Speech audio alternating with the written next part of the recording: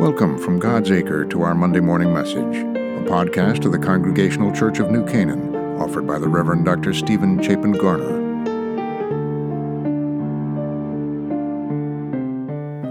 So there's this interesting exchange between the disciples of John the Baptist, who is Jesus' cousin, you may remember, and Jesus around the question of fasting. And in the 9th chapter of the Gospel of Matthew, it says, Then the disciples of John came to Jesus, saying, Why do we and the Pharisees fast often, but your disciples do not fast? And Jesus said to them, Wedding guests cannot mourn as long as the bridegroom is with them, can they? The days will come when the bridegroom is taken away from them, and then they will fast. No one sews, and this is interesting, he says, no one sews a piece of unshrunk cloth onto an old cloak, for the patch pulls away from the cloak, and a worse tear is made.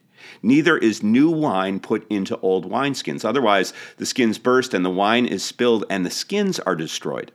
But new wine is put into fresh wineskins, so that both are preserved. And that's interesting, so both are preserved.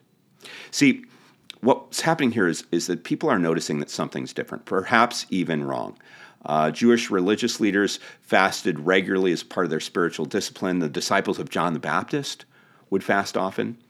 But Jesus, who you remember had been a disciple of his cousin John, didn't seem to make fasting a priority for his own disciples. Now, this struck some as kind of a lack of religious rigor or discipline. However, just as the enjoyment of a meal on the Sabbath is a celebration of all that's good and sacred in the world, eating with Jesus was a joyous and sacred event.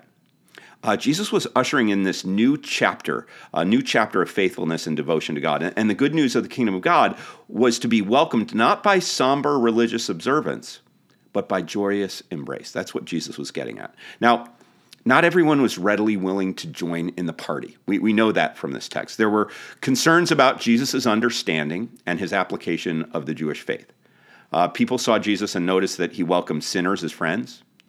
Tax collectors were invited to dinner with Jesus, and they invited Jesus to dinner with them.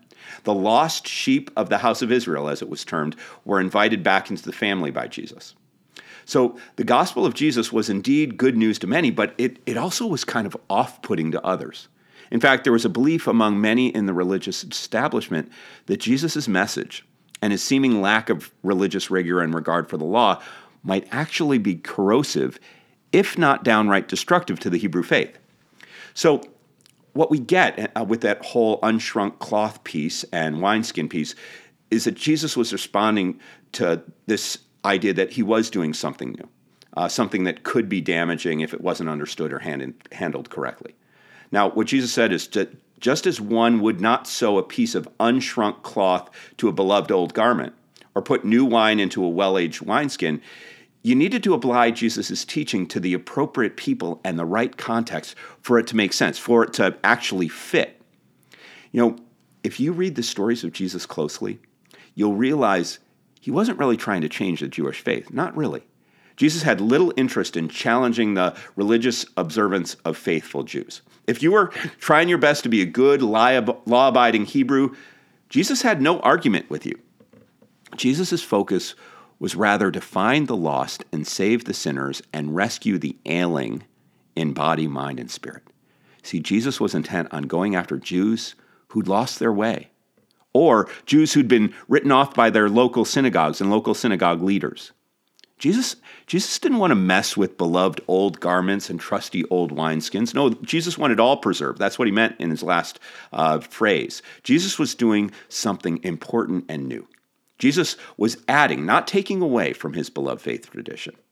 Jesus was trying to expand the faith and the family, and he and his followers, and those blessed by his ministry, felt that that was reason to celebrate, not a reason to fast.